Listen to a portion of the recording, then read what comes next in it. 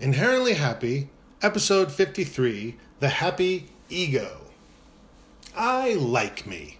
Heck, I love me. I haven't always, which is why I keep reminding myself to practice calmness and drive, to think happy.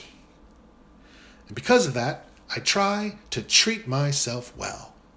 I try to treat others well.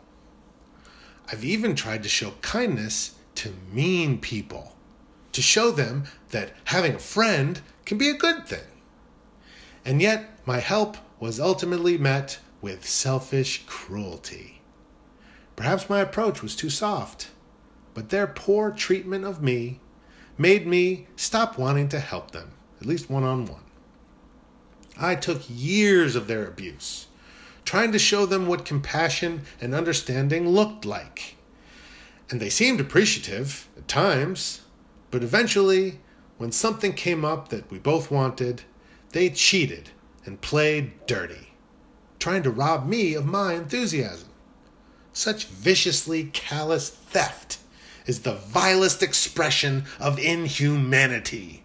Not just stealing one's joy and peace, but one's hope as well.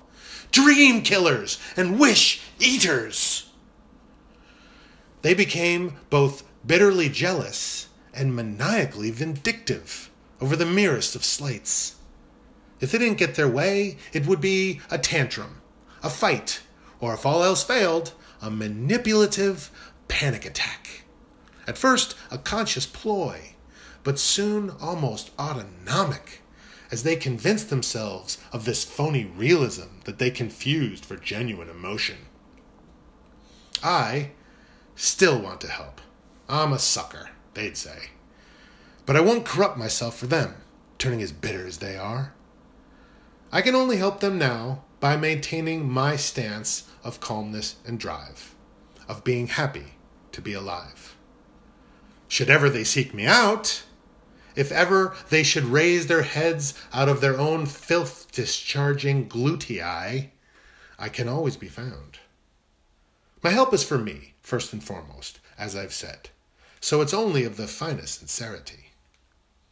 And it is shared with anyone who genuinely seeks it, is in the right frame of mind to listen and to connect with it, and to incorporate the happy mindset into their daily routine, into your daily routine. But the effort must be yours and yours alone. You can't demand balance, calmness, and drive, even of yourself.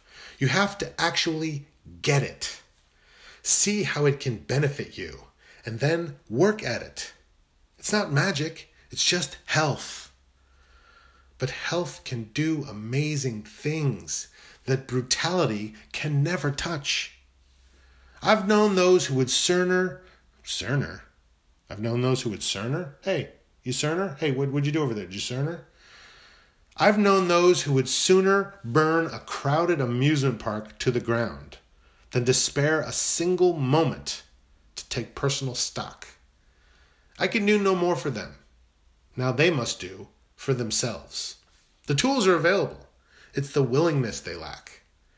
They have no humility, and so will never submit to even their own better judgment. They are prisoners to their ever-inflating egos. That's how I can talk about them, since they'll never get this. Even if they were to listen or hear tell of it, they still wouldn't get it.